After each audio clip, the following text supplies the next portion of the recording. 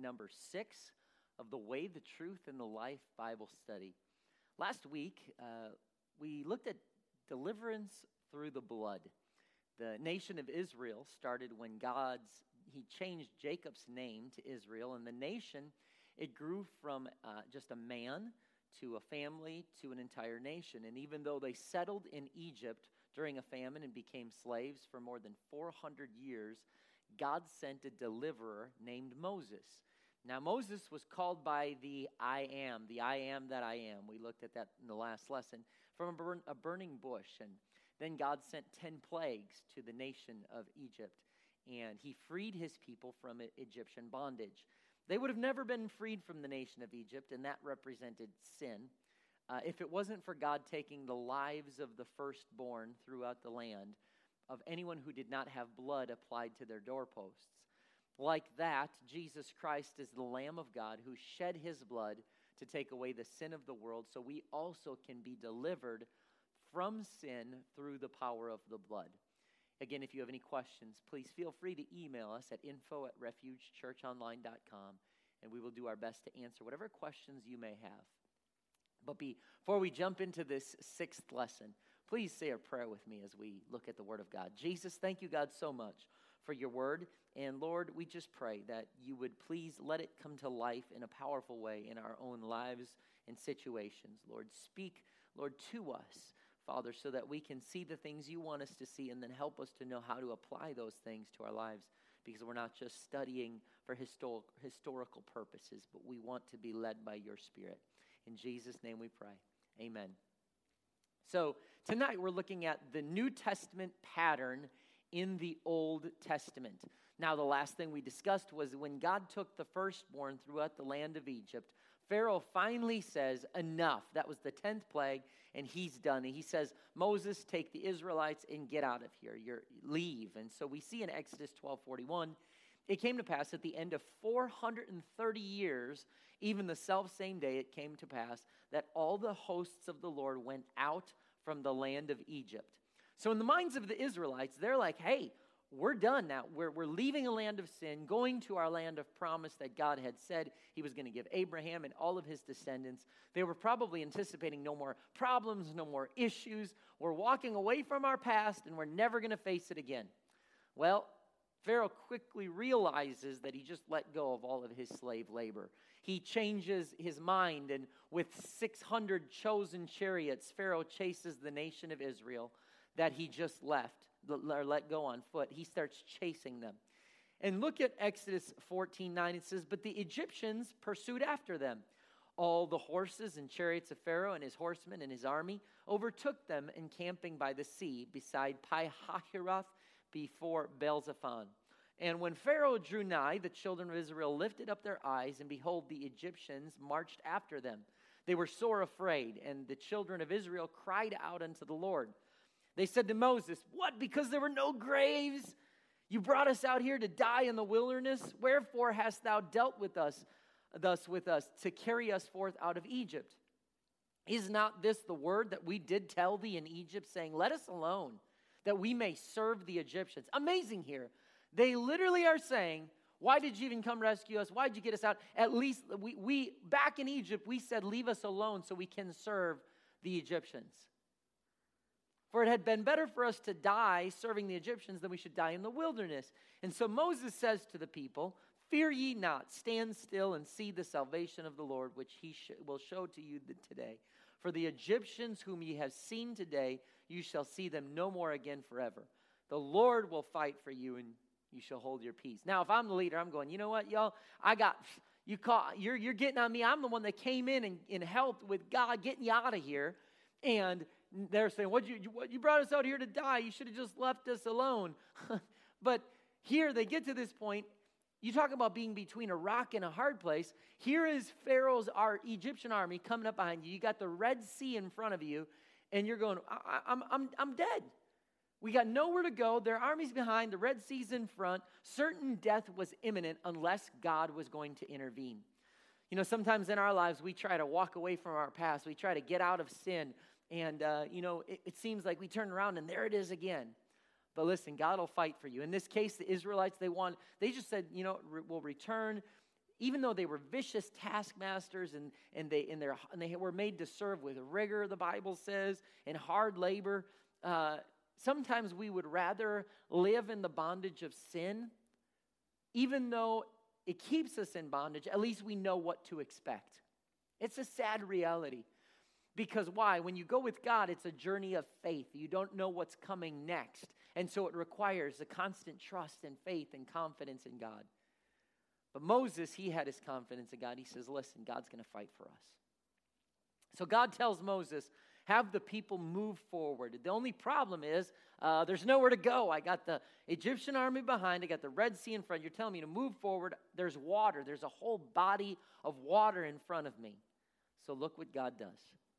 Exodus 14:21, Moses stretches out his hand over the sea, and the Lord caused the sea to go back by a strong east wind all that night, and made the sea dry land, and the waters were divided. And the children of Israel went into the midst of the sea upon dry ground. That's awesome because guess what? When God changes a life and makes a way, he doesn't just change what's on the surface. He reaches under and changes what's underneath the surface. We'll see that in our salvation too. But their waters were a wall on the right and left. God literally parts the Red Sea. His people walk through, not just on mud. They walk through on dry ground. Pharaoh's army pursues the Israelites, and they pursue in after them into the Red Sea. In Exodus 14:26, the Lord said to Moses, stretch out thine hand over the sea, that the waters may come again upon the Egyptians, upon their chariots, their horsemen. And Moses stretched forth his hand over the sea, and the sea returned to its strength when the morning appeared, and the Egyptians fled against it. And the Lord overthrew the Egyptians in the midst of the sea.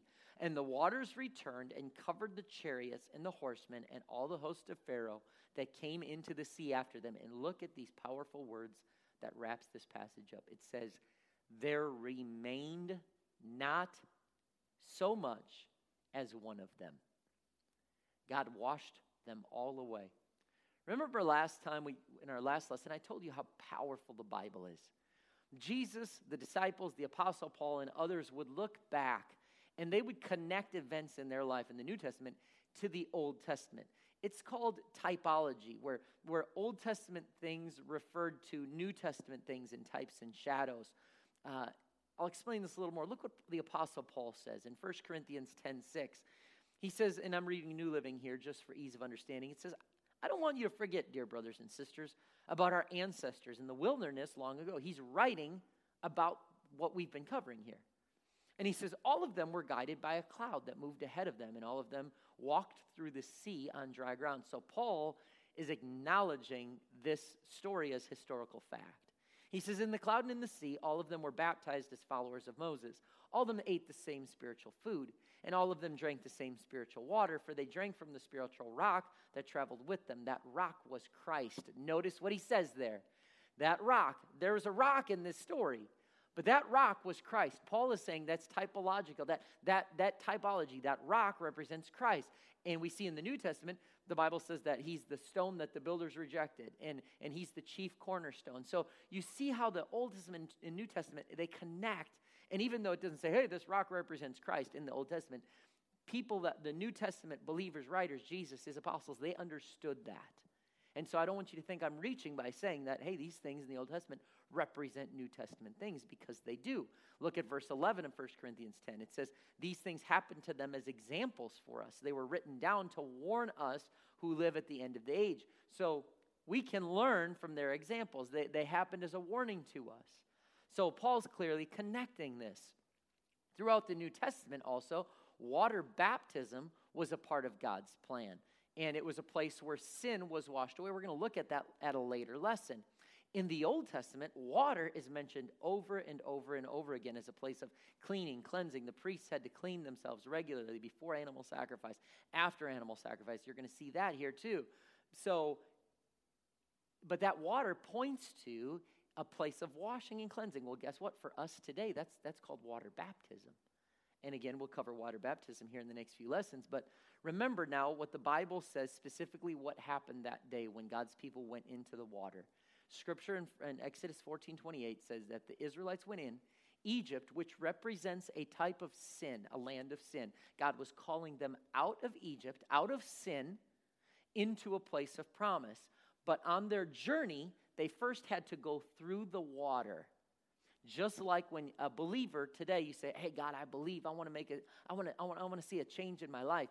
I am going to walk away from sin, and on my journey, it takes me through the water also. It's called water baptism, and we'll look at that.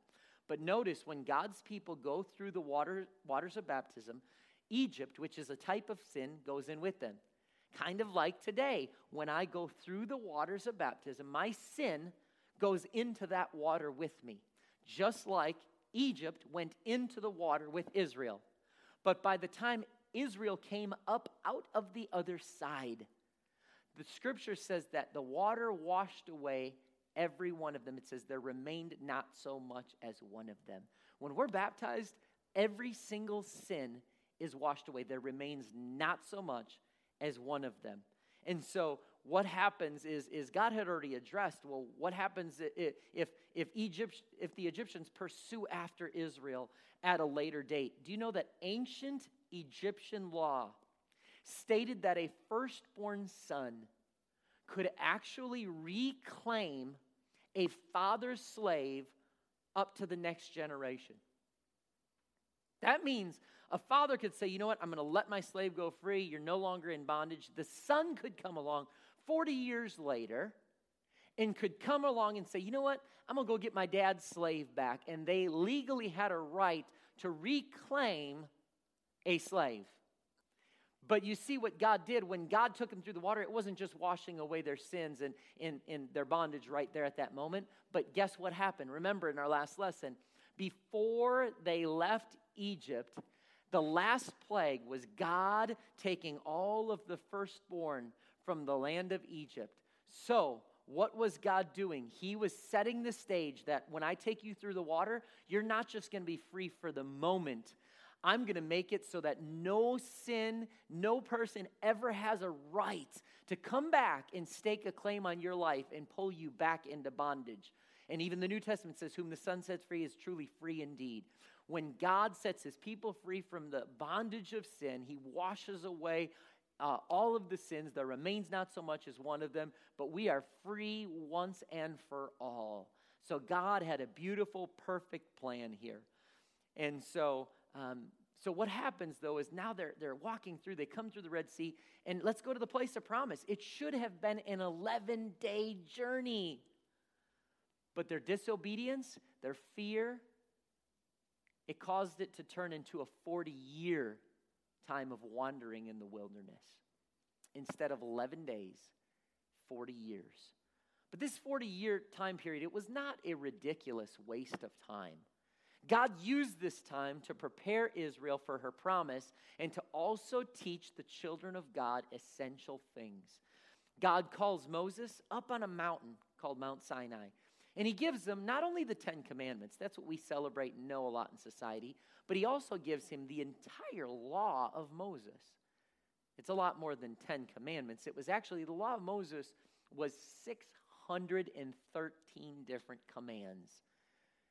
You think your dad or your pastor or your church is strict. My goodness, think 613 different commands. Things about what to eat and not to eat, what to wear and not to wear, how to handle disputes and people who maybe break the law, when and how to worship, various times that you should offer sacrifice, and much, much more. 613 commands sounds extremely restricting, but think about it. Nation of Israel, they had been in bondage for 430 years. That is a long, long time. Egypt handled everything for them. Egypt fed them, protected them, provided for them. Israel had no idea what it was like to be a thriving, growing, safe nation. So God steps in and says, I'm going to give you guidelines. And possibly the most important guidelines that God gave them were how, when, where to worship. God called his people to set up a portable tabernacle and then pitch all of their tents facing the tabernacle. Because again, typology, what was God saying here? It wasn't just, yeah, this is the best. I did the math, and based on the tribes of Israel, this is the best setup. No, it was, I want all of my people to pitch their tents facing me. I want your lives to revolve around my spirit, the tabernacle, the tent of meeting. So God wanted his people he wanted to dwell among his people. He always wanted that since the beginning of time. Now, the tabernacle that we're getting ready to look at here, it's incredibly important. We can learn quite a bit. Do you know the Bible spends about 50 chapters, 50 chapters on the tabernacle? So obviously we can learn a lot because why? There's a New Testament pattern in the story here in the Old Testament. God says, just like he did for Adam and Eve, hey, this is what I want you to do. Cain and Abel, this is what I want you to do. Noah, this is what I want you to do. Abraham, the Egyptians, the firstborn, the blood on the doorpost. He always had a plan. So now he says, hey, this is the way I want you to be saved. There's a salvation process here. Let me give you the exact plan. And so but in doing this, when resources, because there's millions of people here, when resources got depleted, and they would stay in an area, God would say it's time to move to the next area. They didn't make that decision. The Bible says that they were literally led by a cloud and a pillar of fire. I mean, could you imagine? I wish sometimes God would just text my phone, give me a call, let me know what to do next. He literally, when their lives were centered around the tabernacle, there would be a pillar of fire when God's Spirit was resting upon that place, in that place. And when it moved, God's people knew it's time to pack up the tabernacle, the tents, and all the people, and head to the next place that God was directing. He always wanted his people to be Spirit-led, led by his Spirit. And so they would move to the next place, and God said he guided them that way. When God called for them to build this tabernacle, just like everything else he did, he called for them to pay attention, to watch every specific detail. That is why the Lord spends more than 200 verses talking about the type of things to put in the tabernacle, how to arrange everything, what the priest should wear, the plans for what needed to be built, the types of materials to use when building them. Things that if I was to read you all these, it would take several lessons, and you'd get done and go, wow, that was interesting. I didn't need to know the length, the dimension, the type of wood, where to put the jewels, where to put the grommets and the circles, and how to hang things. But you know what? God knew this is my plan, and I want to make it detailed. He always had a specific plan. But the whole reason that God wanted Israel to build the tabernacle was because why? He was pursuing a relationship with his people. And that's what Scripture says. It says in Exodus 25:8, let them make me a sanctuary that I may dwell among them. That was his plan. God always wanted to be around and in and among his people. We'll see in the next few weeks in the New Testament that God still wants to dwell with or make tabernacle among his people. This was the first time in history that God had actually come to dwell among his people in this manner. As I mentioned in lesson 1, some people think that the Bible is an account of human pursuit of God. But really, when you look at the Word of God, the Bible is God's pursuit of humankind. Since he created Adam and Eve in the garden, God has longed for a relationship with his people. He's longed to commune with us. And that in itself is the single greatest thing that separates him from other false gods in ancient Near East culture. That he pursued us, and he still does. So look at the specific way that God said he would dwell with his people.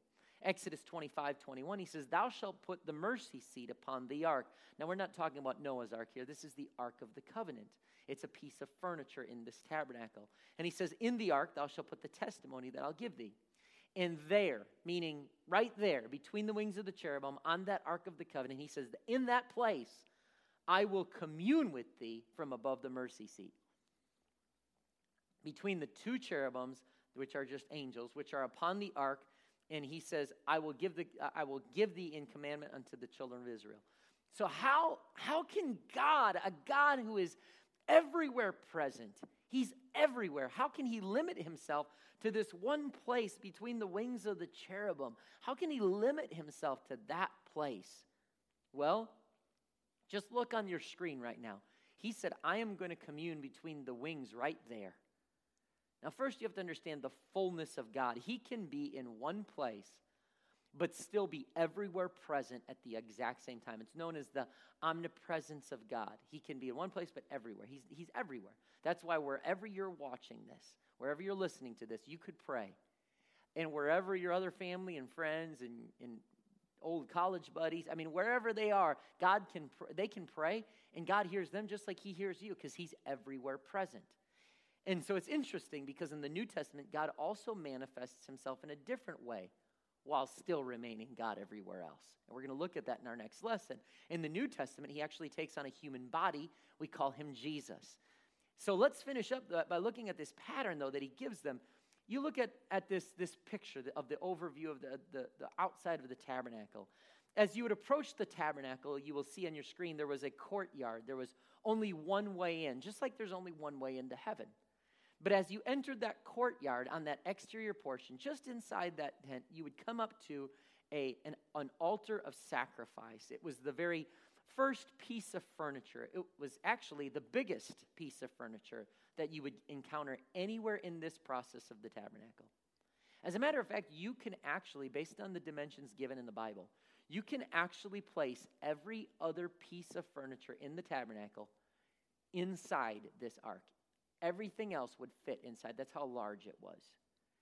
And oftentimes people, we want to skip past the altar and just go right into the presence of God. But living for God requires laying some things on the altar before you continue in your spiritual journey. And so, again, let that speak to you. What is maybe something that God wants you to lay on the altar? What's something that God might be asking you to say, hey, I want to give this to you, God. I want to walk away from that. I want to be done with this. We all have those things. But that was the first step. In typology, what does that mean for us? Well, that means that just like they would kill an animal in that first step of the tabernacle, and blood would be shed, there was a dying out. Well, we need to die out too. Well, we're not killing an animal anymore, and we're not hurting ourselves. But what it is saying, Lord, I'm laying myself on the altar. I want to repent of my sins. Look at what Jesus says in Luke 13:3. He says, I tell you, nay, except you repent, you shall all likewise perish. And just 2 verses later, he says the exact same thing. It's not very frequent that you're going to find Jesus literally repeat word for word what he just said. But here it's so important that he says it a second time. He says, I tell you, nay, but except ye repent, you shall all likewise perish. So what does that mean? What happens if you don't repent?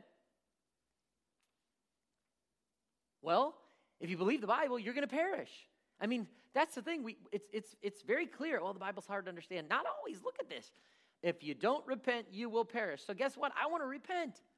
Well, what's repentance? Repentance is that 180-degree turnaround. I was going one way, I'm turning away. And we're going to talk about that a little bit in a later lesson. But I need to repent. I want to say, you know what? There needs to be a dying out to self, the selfishness that's in every one of us as human beings. Remember, we already discussed the principle of bloodshed in Scripture.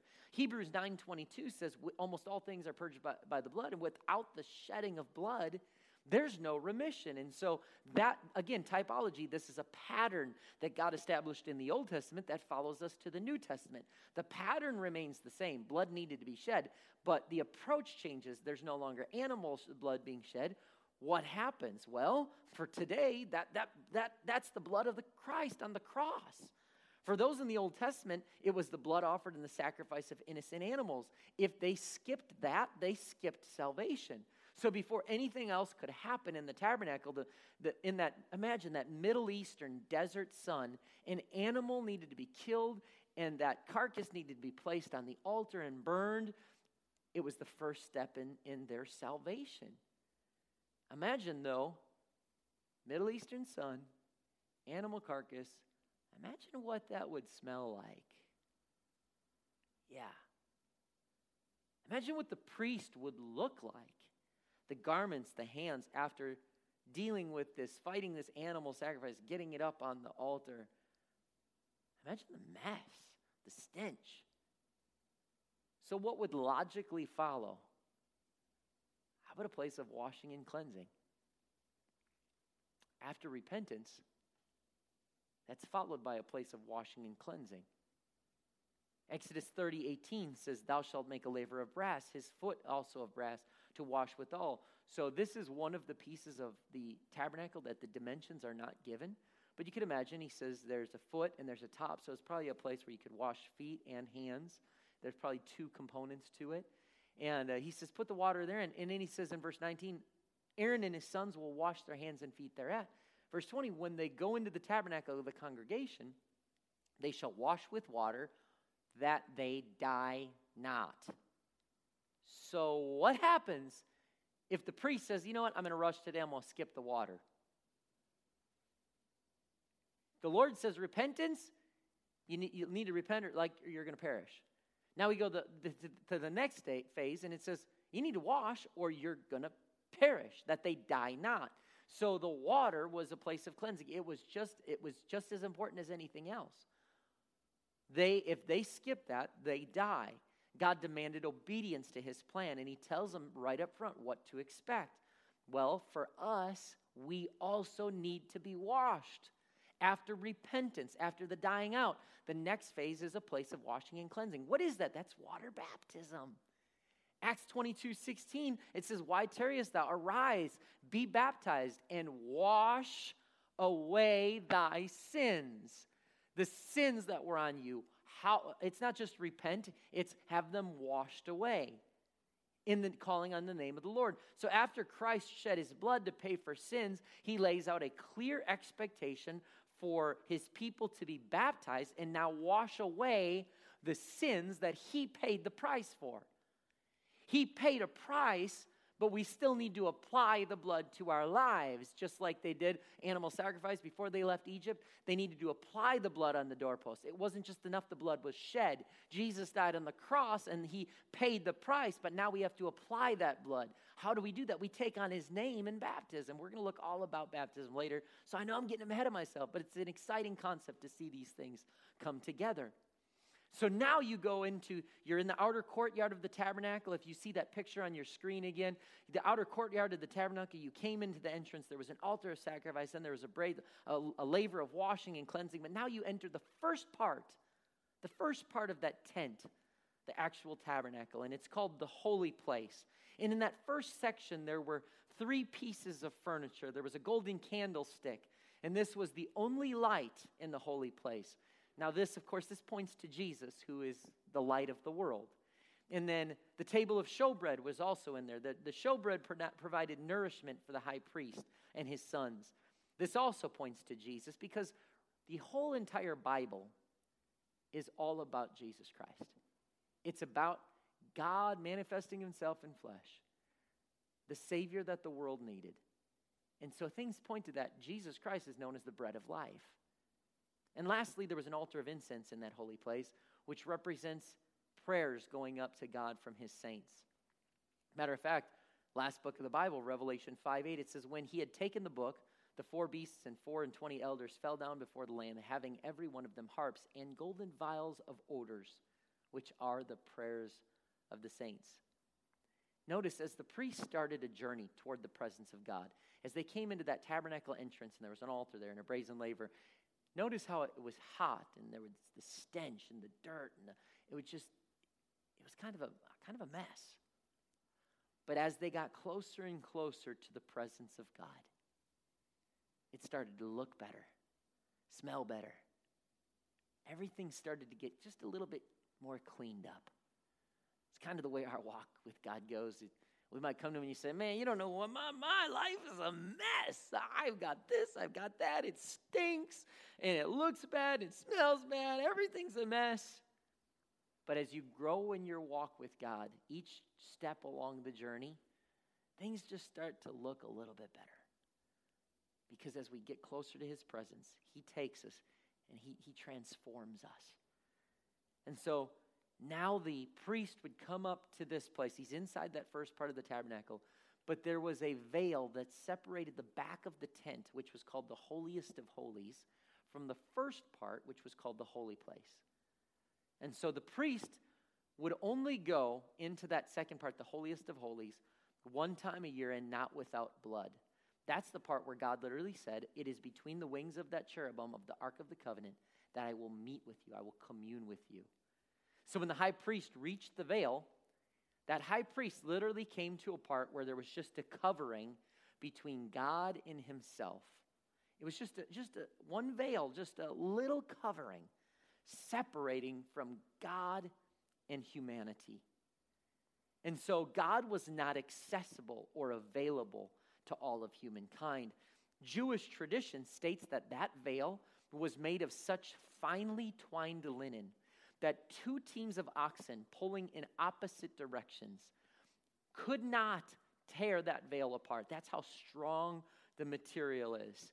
God was saying, hey, there's something there. Because think about it. Remember when Adam and Eve sinned way back in the beginning? The Bible says that two angels stood with flaming swords guarding the entrance to the place where perfection was there and humanity had just open interaction with God. But sin divided us. Sin divided God with humanity. And from that point on, we read the Bible, and it's God's pursuit of humankind and us, and him bridging the gap of what sin divided. And so from that point on in Adam and Eve in the garden, God's presence was guarded. It was covered. It was guarded. You could not access it. So sin created that divide. Humankind could not just approach the throne of God. Relationship was not what it was originally intended to be. But then God manifests himself in flesh. He takes on humanity. And look what happens. Hebrews 10, 19, and 20. It says, having therefore, brethren, boldness to enter into the holiest. Now, this is the New Testament writing. It's pointing back to something in the Old Testament because it's all connected. And all the way back to the Old Testament, he says, hey, we now can have boldness. They didn't have probably boldness back then because even tradition says that the high priest would have tied around their ankles bells so that if they went into the presence of God and their blood and the animal sacrifice was not accepted from the sacrifice, they would be struck dead. And so someone else would pull them by the rope around their ankle with bells. If it stopped moving, if they stopped hearing it, they would pull them out. Now that's not in Scripture, but that's Jewish tradition. And so it says, hey, now you can have boldness to come into the holiest place, the holiest. By how? By the blood of Jesus. That's the only way that we can have boldness to come into the presence of God. It is by the blood of Christ, by a new living way, which he hath consecrated for us through the veil, that is to say, his flesh. So hold on here. Pay attention to this part. So scripturally, we have scripture that says that Old Testament veil that separated the holiest of holies from the holy place, it represents the flesh of Jesus Christ. It was the covering between God and humanity. Well, we're going to see who is Jesus. God manifest in flesh with a covering of flesh, a covering of skin. And check out what happened to the veil the day that Christ died on the cross. Jesus, Matthew 27:50, it says, Jesus, when he had cried again with a loud voice, yielded up the ghost. So he's on the cross, he just died. In verse 51, when he dies, behold, the veil of the temple was rent in twain. That same veil that could not be torn in two by two teams of oxen. It was torn from top to bottom, Scripture says. It didn't just say a tear. Scripture lets us know it was torn from the top to the bottom, ripped open, torn apart, and the earth quaked and the rocks rent. When Jesus died, his flesh was torn open, and it seemed like a horrible, terrible day. But that cross was always the plan of God. He always had a plan for blood. But now he says, no more animal blood. Look at how specific the plan was that God laid out there. When you look back at the diagram on your screen right now, the tabernacle layout was that in the shape of a cross. So when God gives 200 verses describing what to do, how to build, how to set up the tabernacle, he knew that Old Testament pattern was going to be the New Testament pattern. But instead of an animal sacrifice, it was going to be his own blood. And so except for killing an animal and shedding blood in the altar sacrifice, it was going to be his people repenting of their sins. Instead of a place of washing and cleansing to wash off the blood of the animal sacrifice, it's going to be a place of washing and cleansing and water baptism in Jesus' name. So as you proceed on, there was this Old Testament pattern that pointed to the New Testament. But the Lord knew that innocent animals would never completely take away sin.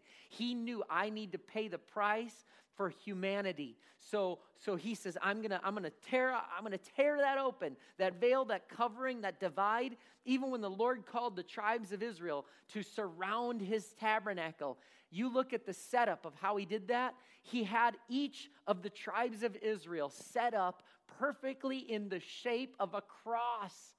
It was always about the cross, the fact that he wanted to restore what sin had divided.